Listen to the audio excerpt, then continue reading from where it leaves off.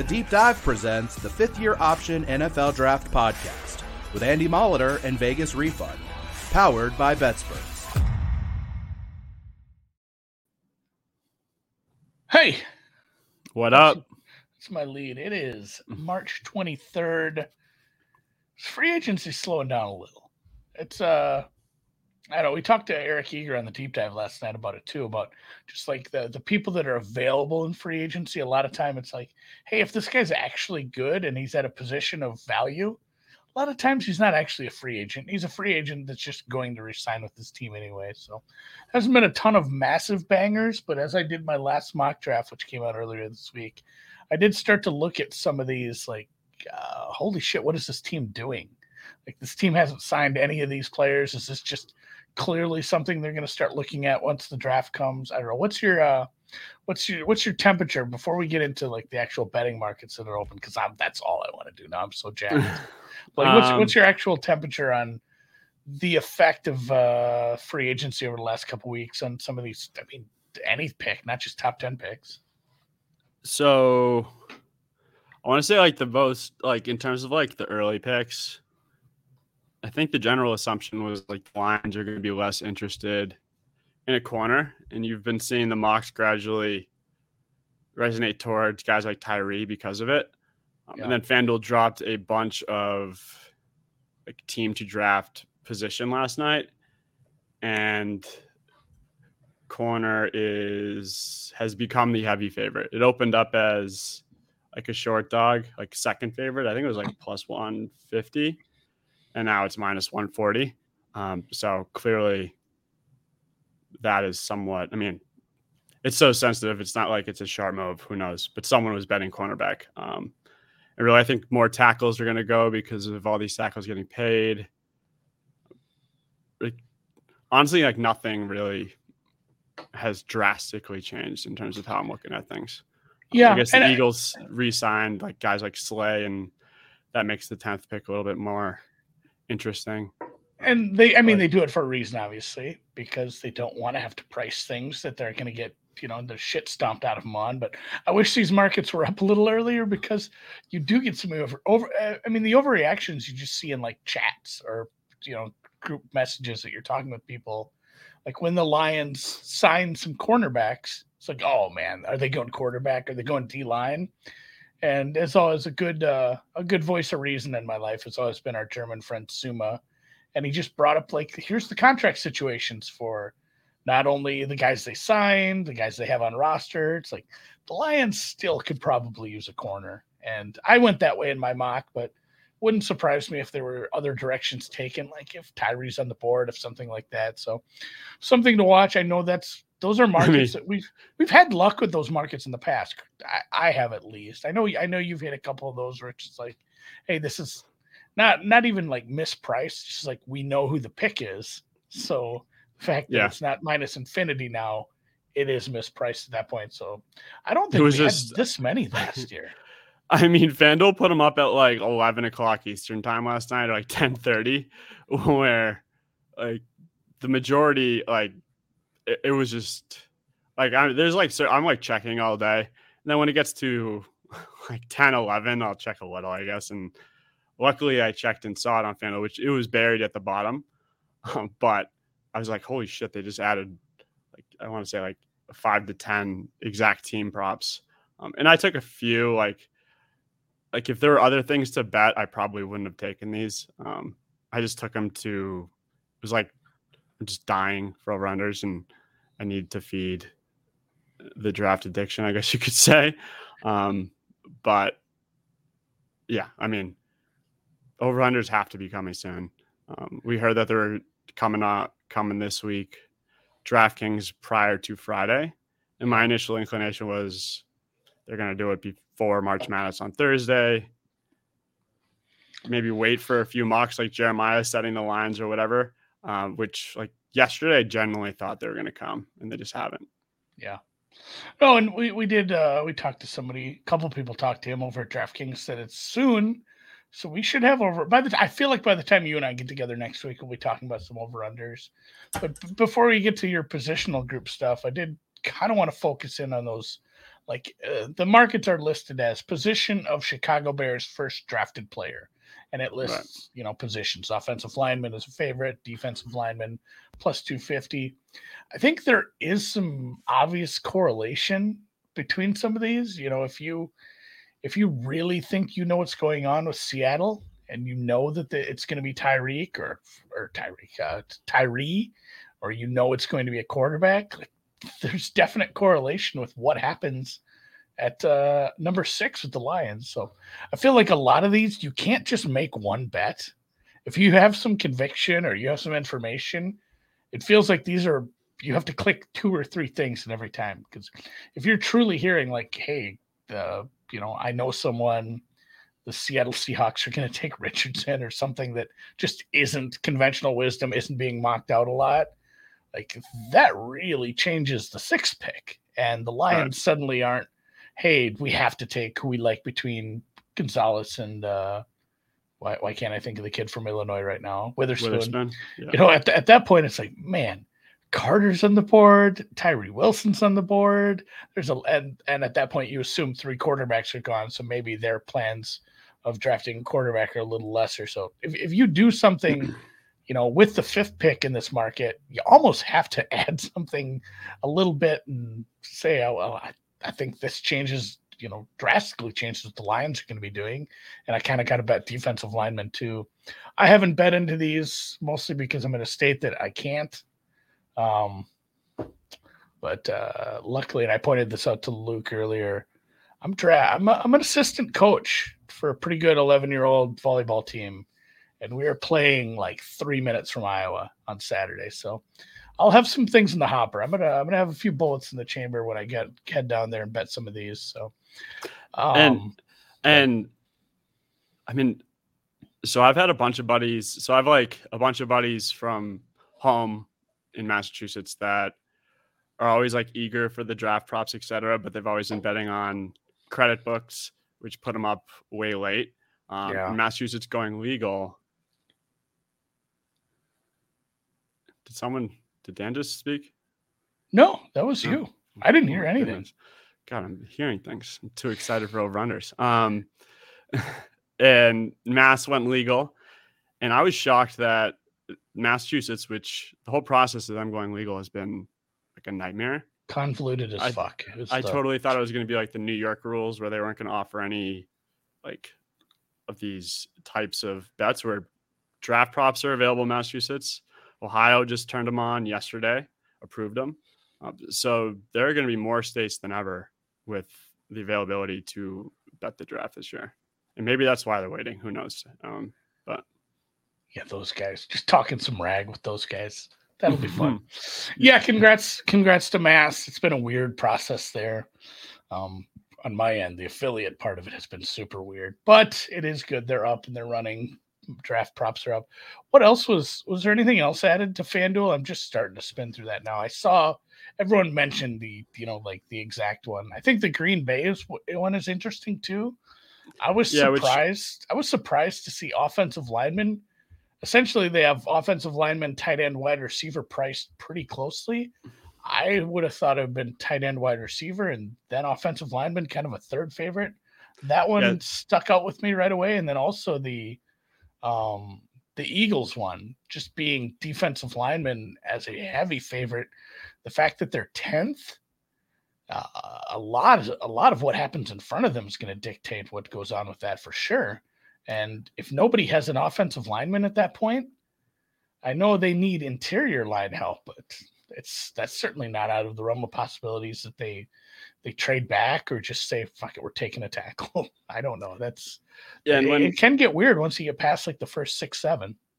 When the odds came out last night, honestly, my first reaction was like, meh. Like there really wasn't anything that was catching my eye. And I want to say I took a few, and which the few I took, and again, these were just taking based off of like just needing something to bet in the draft. And at these odds, I was still meh, and a lot of them have moved. I won't even go over the odds because a few of them are close, but like I took Falcons running back, which if you're into this, like I took it for the sole reason that they were offering Falcons running back at plus 3,400, and DraftKings has Bijan to the Falcons at plus 750, and FanDuel at the current time had him at plus 1,400. So it was like, that's a no-brainer.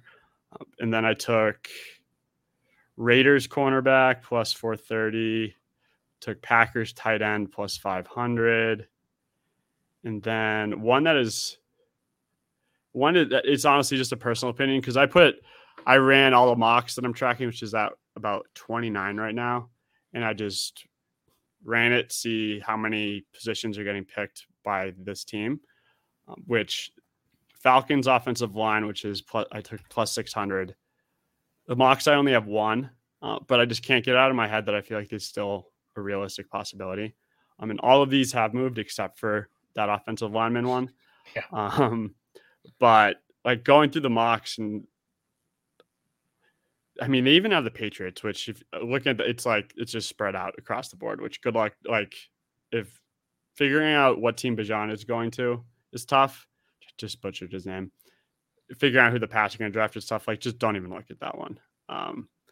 But Packers tight end, 21% of the mocks have them taking a tight end. Raiders cornerback I have at 28%, and then them taking a QB is at 52, which them taking a QB is somewhat heavy.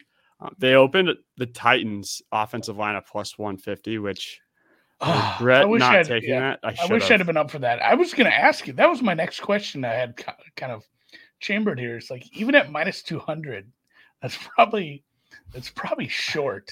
I know they can go a lot of directions. I'm not going to be betting into minus 200s on, hey, this is what they should do. Everybody thinks they need to. But the fact that they're a little further down the board, I think the further you get from the top pick, the less likely I would be to bet the favorite, the conventional wisdom, the everybody says they need this. It's clear that they need a corner. They have to get I think Minnesota was one of them.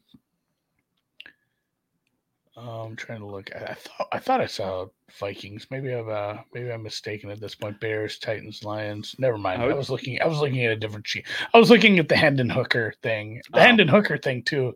It feels like that price is sitting where it is just because of one specific mock draft. And I certainly wouldn't bet Hendon Hooker to be a Viking at 11-1. I think a lot more likely on some of those other teams. The Vikings probably shouldn't be a favorite there, but the point I was making is, like Falcons, Bears, Lions stuff, you can take some punts on those, but once you get down to like the Packers or the Patriots or something, betting into the favorite, betting into even what the mocks have favored, what you have as your most likely doesn't feel like the right move. It feels like grabbing value, like you said, grabbing a longer number on something is kind of the move there, which is why I didn't really like. Yeah. When you're first opening it up, you're looking for those plus 500s, et cetera, that are just wrong. Yeah. Where the Titans at plus 150 might as well have been plus 500 because like it was just wrong. And now I think it's minus 200.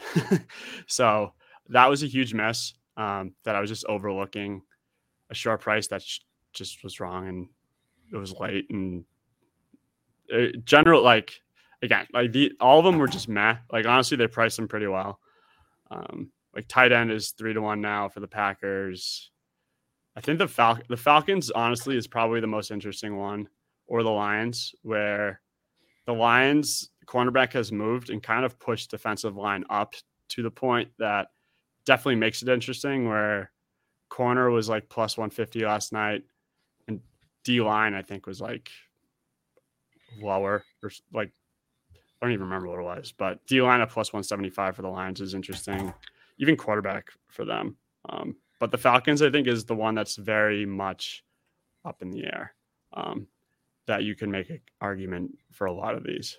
Yeah, and the Lions to me feels strong, and it's not the same situation because the Giants were going to get both things anyway. Last year, the Giants picked it, they picked it 5 and 7, and they did end up with, was it Thibodeau and then Evan Neal. And that was a spot where it's like, hey, they have both picks, so it's really tough to know what's going to happen. They're going to let the other teams make those decisions for them. And if like Hutchinson have to fall in and Thibodeau went first, they probably maybe they go Icky or Neal at that point with the 5th pick. So it is really tricky. I think the Lions pick is going to depend on what happens in front of him. And I'm not super excited to like jump into that market.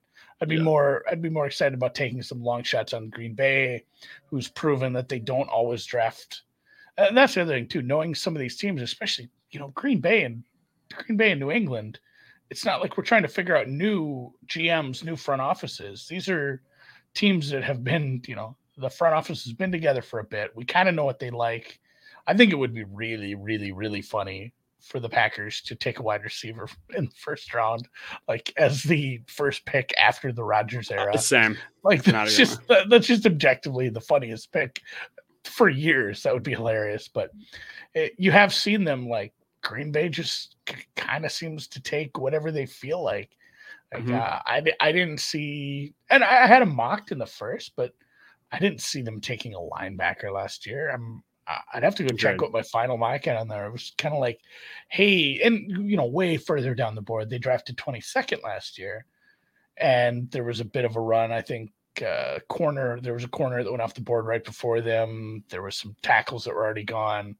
They had a lot of different needs, and they addressed them later. I think that's where I'm kind of out on wide receiver, because they've seen.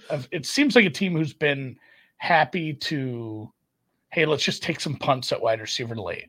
And let's try, instead of like wasting it and going all in on, we think this is the best wide receiver in the draft or the second best if someone's been taken.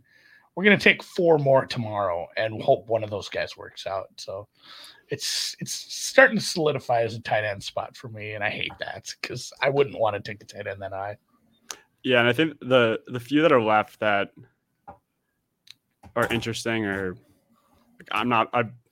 they're not like the odds aren't sexy enough for me to have interest at this point, but like, the Raiders cornerback is at plus 380, which I have them going corner at 28%, which is basically like if they don't go QB, you would assume it's a corner because they didn't trade up and someone else traded up for QB that won't be there for them, maybe.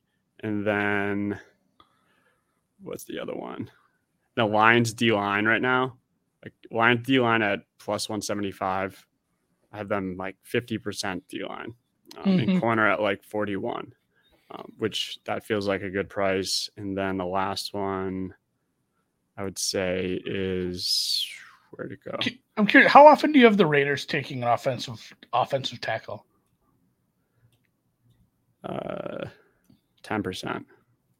Okay. It's weird how just you're not seeing it in any mocks.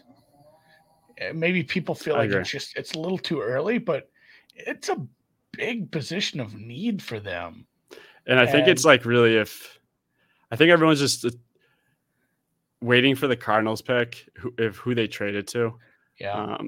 And kind of assuming that the Raiders are one of the trade partners, or like, I don't think they would take Levis if he fell. Maybe, but yeah, I would agree. Like, I would say offensive line is probably just as likely as corner. Yeah, that's kind of where I'm at. If there's a situation where somebody hops them and we go quarterback because the third pick is traded to a team that wants to take a QB, and the guy that's left is not who the Raiders wanted, I'm taking Paris Johnson at that pick. That's kind of what I'm doing. Like, I guess the corners would be out there, but at the same time, like, you're still drafting behind another team that might be taking a corner. So at that point, maybe the Colts had moved at that point. If it goes 3 quarterbacks in a row, then you obviously have the situation with like, what the fuck do the Colts do? But you could be at a spot where the quarterback you like is gone, sitting at 7, and the cornerback that you liked was taken by possibly Detroit. And then all of a sudden, I guess, yeah, you're in the market for an offensive tackle at that point. So I don't hate that at 3-1. I think quarterback is priced a little heavy considering, they have a lot of needs, and everybody just assumes when you bring in Jimmy G, that's not like your plan for the year because it's Jimmy G. I think he's a good enough quarterback where, hey, we didn't get the guy we want. Let's not force it and just take the sloppy second leftovers and get whatever quarterback's left out of the four, even if he's not our guy. I would go tackle there like 8 times out of 10 if my QB is not there. Yeah. And I mean, like the odds that FanDuel put out were honestly pretty good. Yeah. Where these wouldn't even be worth talking about to this extent if it wasn't the first market that's been added for a couple weeks. FanDuel also added number 3 pick odds, which was one that was surprising because adding odds, like I've been under the assumption that the over and unders aren't coming because they're kind of just waiting on what the Cardinals do for the same reasons that they were waiting for the Bears, where you can't really price a guy like Will Anderson, who I would put at like 3.5 if the team that is the heavy favorite to take him moves back. Where you just take the over 3.5 right now and assume they trade, and then when it comes out again, you take the under or whatever it is, unless they just price. Yeah, I couldn't do that. But where they have Will Anderson at even odds, and then Anthony Richardson at 2-1, which it opened, I want to say, at Will Anderson minus 120, and Richardson was like plus 250. So a little money, I guess, is coming on Richardson, where I think the Cardinals trading out is very likely, but I don't think it's as likely as everyone is implying, which Rob Statton, which we haven't brought him up in a couple of shows, GOAT, made a very, like, he posted his, which I love how he still calls it blogs. Like he's like new blog on Twitter, which is just great. We should call this a vlog. That's what we're doing. We're just doing a video blog today. We should get him on here. Maybe we'll ask him. Yeah, I'd talk to him. But he's like, he doesn't think the Cardinals are going to trade out. Which if the Cardinals don't trade out, Will Anderson might as well be minus 500. I was going to say the current odds, even money, plus 100. It doesn't imply 50-50 because there's a lot of vig in a market like this, but we'll just say it does because it's close goddamn enough. So it's saying 50-50. It's probably fairish, and it's silly to even have, like, I guess there are bigger numbers, but Tyree Wilson and Jalen Carter being in this market feels silly. I think if they stay there, it does just feel like Will Anderson should be a big minus number. Jalen Carter, obviously the off the field stuff, and Tyree Wilson is just, it's not held in the same regard as Will Anderson at this point. So it feels like it should be Will Anderson and then all the quarterbacks. And then at that point, you got to have a grip on what's happening at 1 or 2. But that was the question I'm leading to, is like, does Bryce Young at 20-1 intrigue you at all? Because it feels like if things don't happen until draft day, and there's a spot where, Bryce Young is not in the top 2 picks, for some reason, the info is wrong on Houston. Houston didn't like him as much, went a different direction. Maybe we do get the goofiness of Richardson first, and then Houston is just like, well, fuck, you're just going to hand me CJ Stroud. I'm going to take him. And then at that point, if the Arizona Cardinals are still holding their pick, it feels like they're getting a call the moment that Bryce Young is still on the board at 3. They're getting probably multiple calls at that point. I just don't know. Getting him past Houston is it 20-1 enough? Is kind of what I'm saying. Houston and Carolina. Like, I would honestly be, and I know I'm not Solak, not me either, but I know Solak said knowing what the Texans want to do is like the mystery of all mysteries. Yeah. But like, I would have more interest in Stroud at 3, whatever his odds are. Yeah, I would at where, like, if Richardson goes 1, like, I'm still convinced that the Texans are going Bryce. Where if the Texans had the number 1 pick, I'd be convinced that the Texans are taking Bryce over Stroud. Yeah. Where I still feel like Stroud or Bryce goes 2, like Richardson, Bryce, Stroud, or Stroud, Bryce, Richardson is how I see it. You're kind of betting a parlay here. So let's an exacta. Let's say that, the strongest signal between quarterback team love fest right now is, Bryce Young and Houston. Like that's, those teams that team likes that player. And then there's a chance he's not there. There's a chance that he's in Carolina, I guess. That's a thing, but let's assume that much.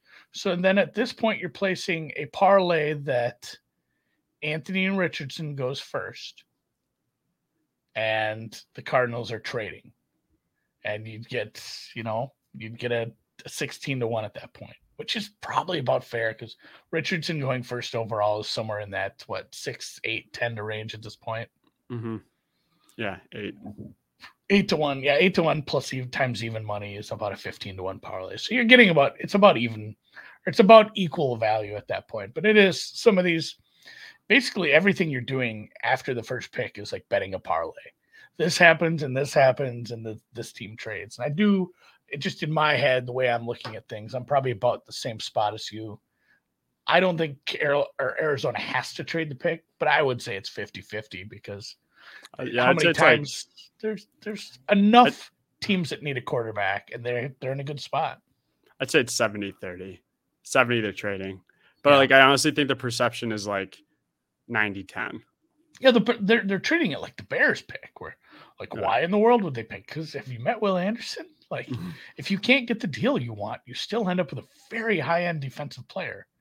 And they have enough holes. I mean, they're up there as far as worst record. I mean, they're one of the teams that's favorites for worst record. It's a bad team that has a lot of holes to fill. And, maybe at that point, they're not so worried about draft picks because maybe they get some draft picks for next year by trading away a wide receiver. I mean, I'd love to see Arizona Cardinals positional odds where I think cornerback would be priced way too high, which is definitely one where if they trade with which is happening if they traded the team like the Raiders to 7, where guys like Will Anderson and Tyree probably won't be there. And I honestly don't think a guy like Christian Gonzalez is like them settling. I think that would still be a slam dunk pick for them. No, I think defensive line / edge and corner are their 3 biggest needs. And I think most of the consensus, I keep saying conventional wisdom, the consensus among the mocks is going defensive line or edge because they're drafting 3rd. If they were sitting in the Lions or even the Raiders or the Falcons spot, I don't think it'd be they have to be taking someone up front, because I think most of it is just, Will Anderson's going to be on the board, so they're probably going defensive lineman. Right. But if they were sitting a little further back, as far as needs go, they need cornerback just as much, if not more, at some point. So the fact that they could trade back, get a big haul, and still end up with a high-end corner, that checks out. So I'm with you there. Hopefully they put that market up soon. Yeah, they have to. Come on. I think that all the ones like that are fun, they're just leaving. It's like, hey, team to draft JSN. That's not a fun market. I know. I mean, there's just I think after Hendon Hooker's odds came down because Jeremiah's mock definitely it matters. I started seeing Hendon Hooker in the first round today in a couple of mocks, which I'm like, if Jeremiah didn't put him there, do you think these people would be mocking Hendon Hooker in the first? No. No, it's a copy. Mock drafting's a copycat league, and that's what it is. I know, and I looked at mine too. I went back and looked at it after the Jeremiah steam around Hendon Hooker. I'm just like, I can't have a team reaching for him. Essentially, it would be somebody doing the Lamar thing, which I hate to make the comparison because Lamar obviously turned out a lot better than the draft position went. But it feels like if somebody really, really likes Hendon Hooker, they're not doing what we saw with Jeremiah's mock. They're reaching into the first, they're giving the Eagles or the Chiefs or somebody extra picks so they can get their 5th-year option. Quick plug in the name, but like that checks out. Like I could see a 5th quarterback just sneaking in like that. But yeah, I was a little weirded out by the Hendon Hooker stuff. I'm not seeing it. I'm not seeing it with any of these quarterbacks really. Neither. But yeah, I mean, they're really Stroud's odds came down. Like they went up, then they started coming down, and then after his pro day, which we see this every year with pro days, just the odds are going to fluctuate the day of, because no matter what, like pro days are essentially a rigged event. Like players that don't work out fully or partially and wait until their pro day, like it is extremely hard to screw up your pro day. Like extremely hard. And I think the only guy I can think of that's ever had a bad pro day is Kyle Hamilton last year, who he ran that like 4.7 and he fell. But like you always like, you are going to, every player is going to excel at their pro day, and there's always going to be hype tweets, hype media, hyping them at their pro day, after their pro day. And you're just going to see the odds react to that. Which after the Bears trade, Stroud went up to minus like 400. And then it started creeping down when you got guys like Thomas Davis on NFL Network saying Richardson, and then you got like Jeremiah or McShay saying they still think Bryce is going one. And then it starts coming down. I think it got to like minus 150, minus 175 at one point. And then Stroud's pro day happened yesterday, and you see all these tweets about all the coaches, can't talk. The Panthers coaches and front offices body language and how they're all buddy and they're going to have a game of horse, etc. And then his odds went all the way back up to 400. Yep. And now they came back a little they got in the 200 range this morning. Now they're a little bit back up to 300. Like I still think it's Stroud. I think my conviction on it started to waver a little bit as like last week when we started seeing guys like McShay and Jeremiah say they think it's Bryce, where like I guess the pro day yesterday brought it back up to like normalizing my confidence, but it didn't make it go above anywhere that it hasn't been to date. And that's real quick. I want to touch on pro day stuff and somebody in the chat brought it up. Like it's a rigged game. It's set up for you to look good.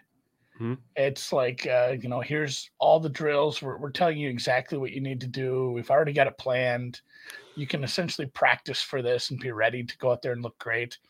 Does that all just add up to like Jalen Carter did that on purpose? Mm-hmm. I hate to be tinfoil hat guy, but I mean, it's so hard to like fuck up a pro day. It just happens so infrequently. And if there ever was a guy that had every incentive to, all right, I gotta tighten this up because of my legal issues, I need to go out and have a perfect pro day now. And then he just didn't. Like, it felt like he just doesn't give a shit at this point. I don't know. It doesn't make a lot of sense. To me, it's just Georgia's pro day was only like 2 weeks after the combine, which the first day of the combine is when everything hit the fan. Where if it was me in that situation and I was like getting arrested or whatever, like everything else in my life would be second fiddle, and that would be I like would lose sleep over it. Where to me, like common sense kind of gives him like that's the other theory is like he definitely wasn't like training like he should be normally, because he either wasn't available because he had all that to worry about, or his head just wasn't in the game, which he definitely should have a personal pro day like next month. And I would be shocked if he just didn't dominate it. Yeah. No, and that's the other, that's the excuse. I hate to use it. Excuse has a bit of a negative connotation, but it's like a viable excuse. Hey, he had court dates and he had meetings with lawyers and he had to take care of this to make sure he didn't end up in bigger trouble than, minimize the amount of trouble he was going to be in with this legally. Like that kind of checks out. He probably wasn't as focused in on, hey, I need to do all these drills so I can look really good at my pro day, because kind of, and it sucks to say this sort of stuff, but it's kind of how the news cycle works anymore. And I always bring up like school shootings for this, because the news cycle moves so much faster now. and maybe you're too young for this, Luke, because you're just so much younger than me. But like, Columbine was a big deal for like months. I mean, that was a huge news story, and now it's like a school shooting is like a day, and then the next day the news cycle has moved on past that. Like things move so much faster every single year in the news cycle that this Jalen Carter, the further we get from that day where that presser came out or that news came out, the less teams are going to have to be like, oh, it's a character concern. But like, did that even happen? We're going to sit here in like 3 weeks, but like, was that even this year? I know. Like, do you remember when Jalen Carter got in trouble? Was that even a thing? Like, just so quick. So by the time we hit like April 15th, it feels like we're going to be talking about, it's Tyree at 5, but what if it's Jalen Carter? Where, last week people like, he's fallen to 15 and no way. And I mean, and I'm not a doctor, I'm not a dietitian or anything, but the bigger guys can fall apart a lot quicker in terms of like putting on weight and becoming out of shape than like a wide receiver, et cetera, that a lot of it's just like natural ability that they don't need to watching what they eat as much, I guess you could say, where like it's a legitimate excuse. It's a bad excuse that is legitimate to me, that gives him a second chance if he does a personal pro day that would wipe the slate clean on everything that I saw, because he looked really bad at the Georgia pro day. Yeah. Like really, really bad. And but again, we're not GMs. Yeah, we're not. But we're people, and we understand how life works. And and I can seriously see a GM having the same kind of reasoning that we just had. Like, if he goes and has a really good pro day, like a personal pro day, I feel like a lot of GMs will just be like, all right, well, he didn't get in that much trouble. He seems remorseful. That pro day was like right on the heels of like a court date. I'm going to give him a pass on that. He's obviously a stud. We have all this tape. We have these stats. We saw him play. And now we see this personal pro day and he looks good and he just shoots back up. And like that whole like news cycle aspect that you're just speaking to, like just looking at my mocks where like last week I'm seeing him like earliest at 9 for the Bears. Yeah. 19, 23, like on some. And then this week it's like Lions are his, like, it's like a lot of Lions, a lot of Bears, where the Bears are basically his ceiling, where it's just like everyone already forgot about it. But like the week of it happening, like the mocks that I'm looking at, were just throwing him into 23 is wild. I mean, that had to have been McShay. I think it was, because McShay 100% nailed the whole character thing. No one was like, told you so, stronger than McShay. And he feels strongly about this, where I don't think we're going to see a mock with him having Jalen. Yeah, McShay has to. No, at this point, McShay can't put him high, because he was the guy that said character issues first, foremost, and the hardest. So like McShay kind of he has that, like, he has to have him locked a little lower than people. So that's that's kind of a grain of thought for some of grain of salt thought kind of for some of these mocks. Like, know some of the reasoning, like why this guy has somebody low or somebody high, because sometimes just something as stupid as that. Like, yeah, and like Jeremiah back too. Up his stuff. Yeah, like Jeremiah specifically too, where like the two guys, like McChrystal has Jalen at 27, Statton has him at 15, which Statton is very strong on his character issues.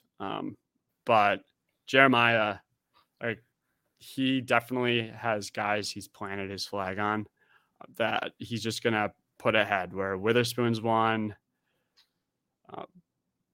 Kincaid's another, that he just like, you just know he loves. I mean, he, to the point where if you were listening to him at the combine, how much he was loving Stroud, which is a shocker that he doesn't have Stroud one, but like, he's going to have Witherspoon ahead of Gonzalez. He's going to have Kincaid ahead of Mayer, just because he has him that much rated better on his big board, which isn't like the same thing as Jalen Carter, but it's like each guy need to understand where it might not be. He doesn't know something. Like Jeremiah doesn't have intel on Witherspoon going to the Lions over Christian. He just has him rated that much higher.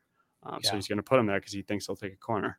you're leading into this is really my big final thought that I have this week is watching stuff like that. And let's use Witherspoon, Gonzalez, and Skoronski, Paris for those examples. Like there are guys like that who don't just do mocks, but they do mocks extensively. They're reporting all week. That their whole timeline is about this sort of stuff.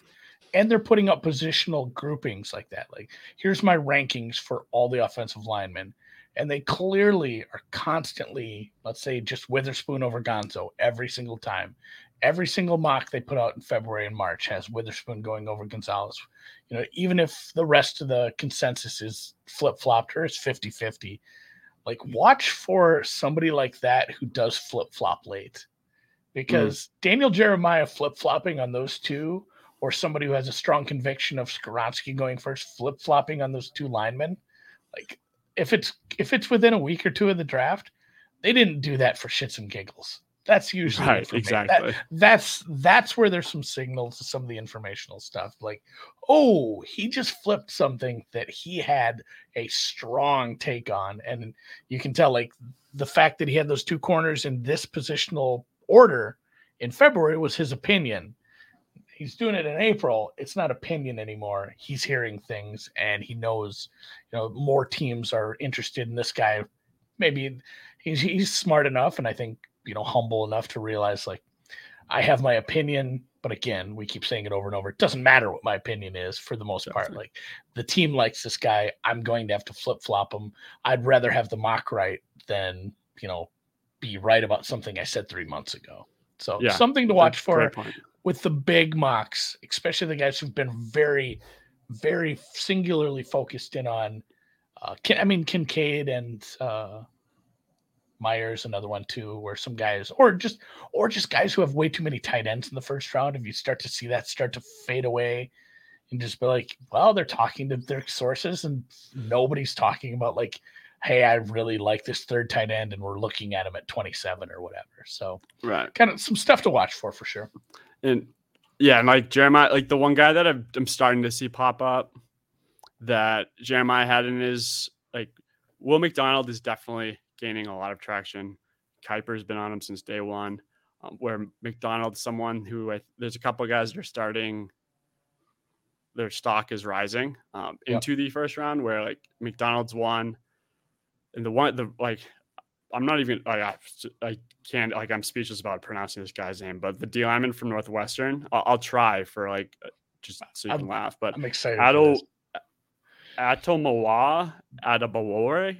Like I literally have no idea. Like what? Do you know what I'm talking about? I think you nailed it.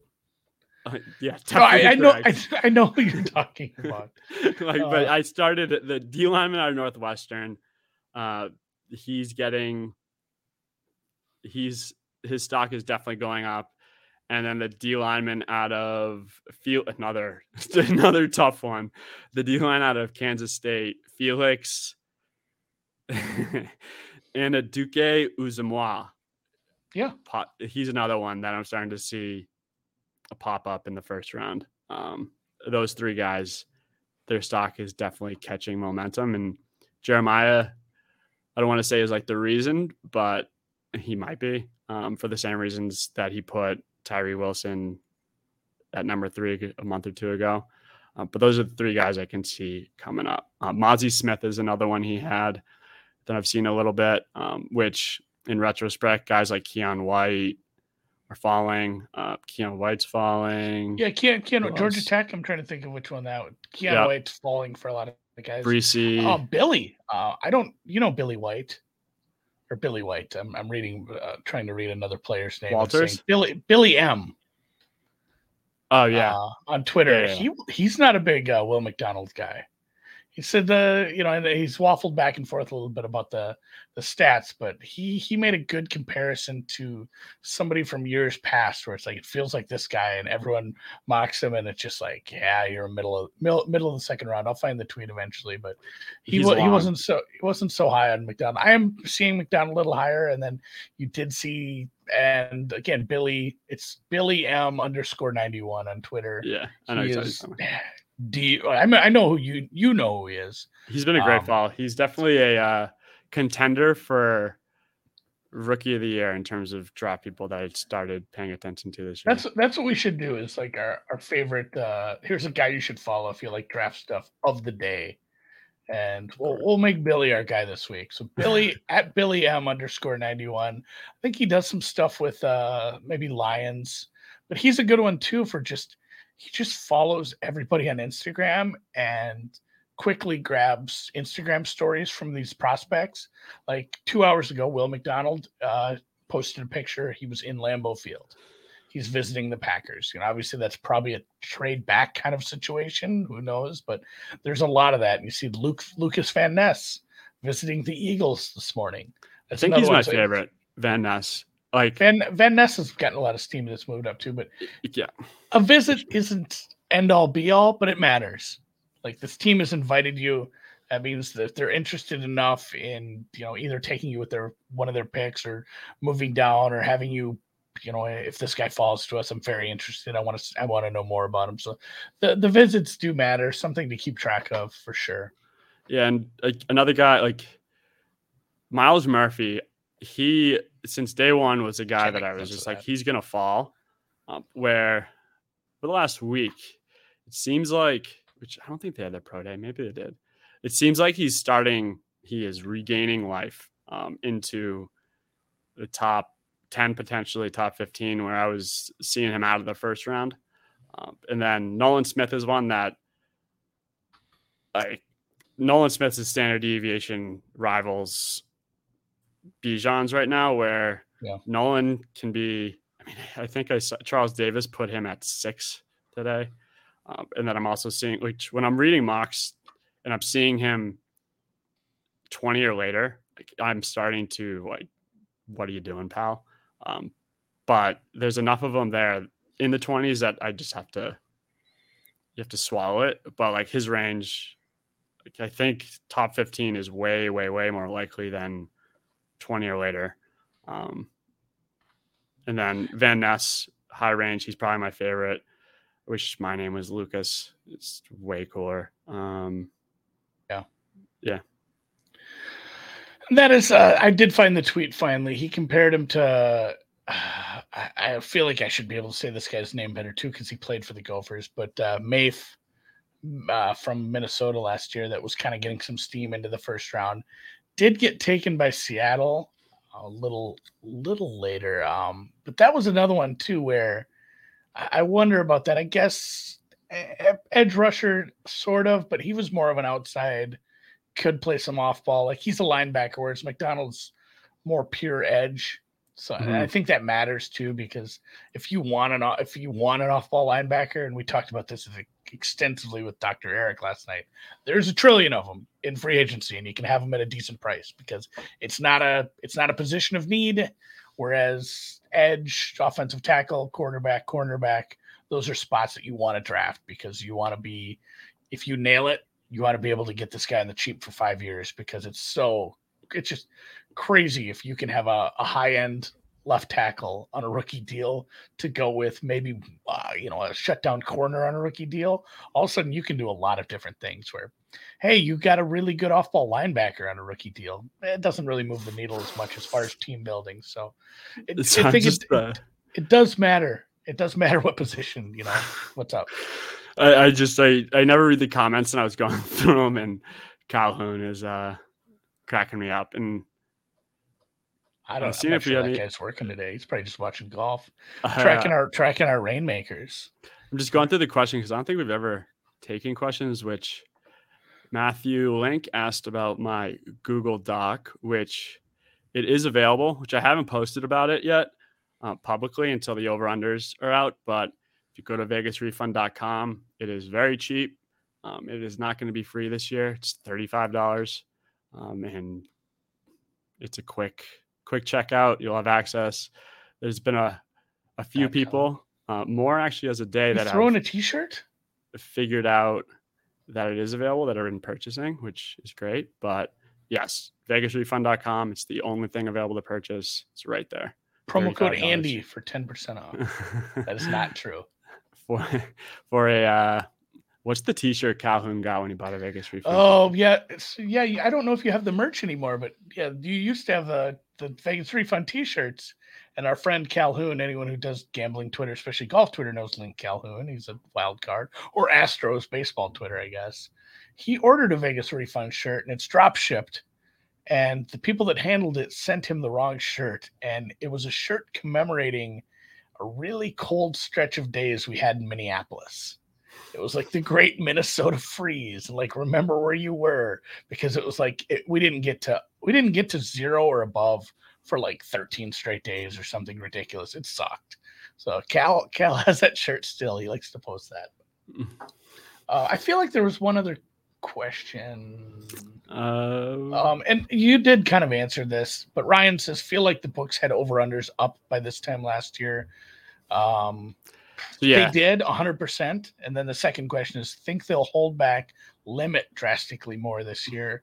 What's been up the limits? I mean, what are the limits looking like at the legal books for some of these markets? It's not been different than other years. They're still not wild, I don't think. But are you, from your perspective, are they similar to in years past? Yeah, which like FanDuel's the best gauge. Just type in like the highest number and wait for them to say limit. Where like every type of bet has a different limit on DraftKings. Yeah, I would assume like FanDuel has been great so far. Where we definitely had over-unders at this time last year, but I don't think we had, from what I've like looking at my stuff last year, I think I made 2 bets with like this month, and then 90% of them were next month. Yeah. Where usually they have like 5 over-unders up by now, like usually having to do with the top 5 picks, etc.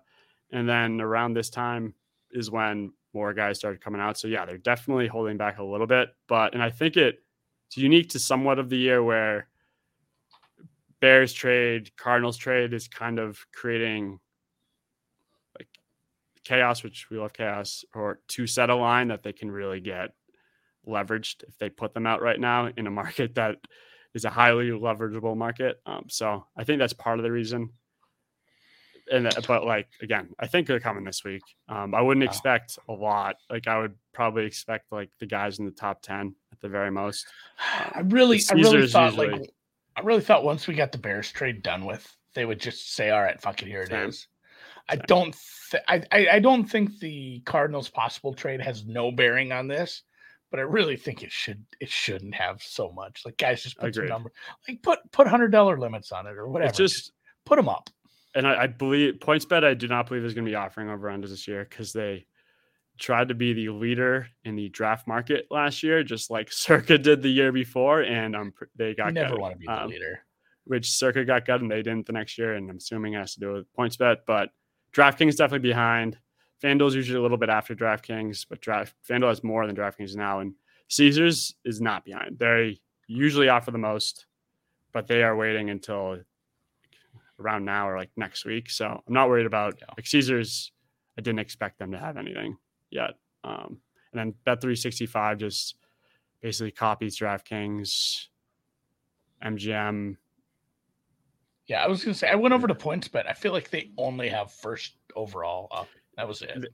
Yeah, they have 6 of them. They have like 6 markets up, like the regular, like first tight end, first corner. Okay. But yeah, that's pretty much it. Cool. All right. Well, unless you have anything else, I'm going to call it a week then. I mean, I'm going to go home and I'm not working anymore. I'm done for the week. No Friday. Living the dream, baby. Not really. I got some writing to do. But no, if you have any other questions, obviously hit us up on Twitter. This is on YouTube. So even if you didn't watch it live, you can certainly leave a comment below and it'll send us a little notification so we can answer that as well. Go follow Billy that we posted on the screen. Go check out vegasrefund.com if you do want that. Word is are you doing one for the NBA too? What? Like a sheet. You did one for the NBA, didn't you? Yeah. What do you know? I didn't care as much. I just really needed one pick to have it. The sheet wasn't as important in the NBA. I just really needed one thing specifically to happen to kind of make my nut in that one. So, All right, cool. All right, we'll catch you guys next week. Hopefully, we're just an entire episode built around some overs and unders. Please.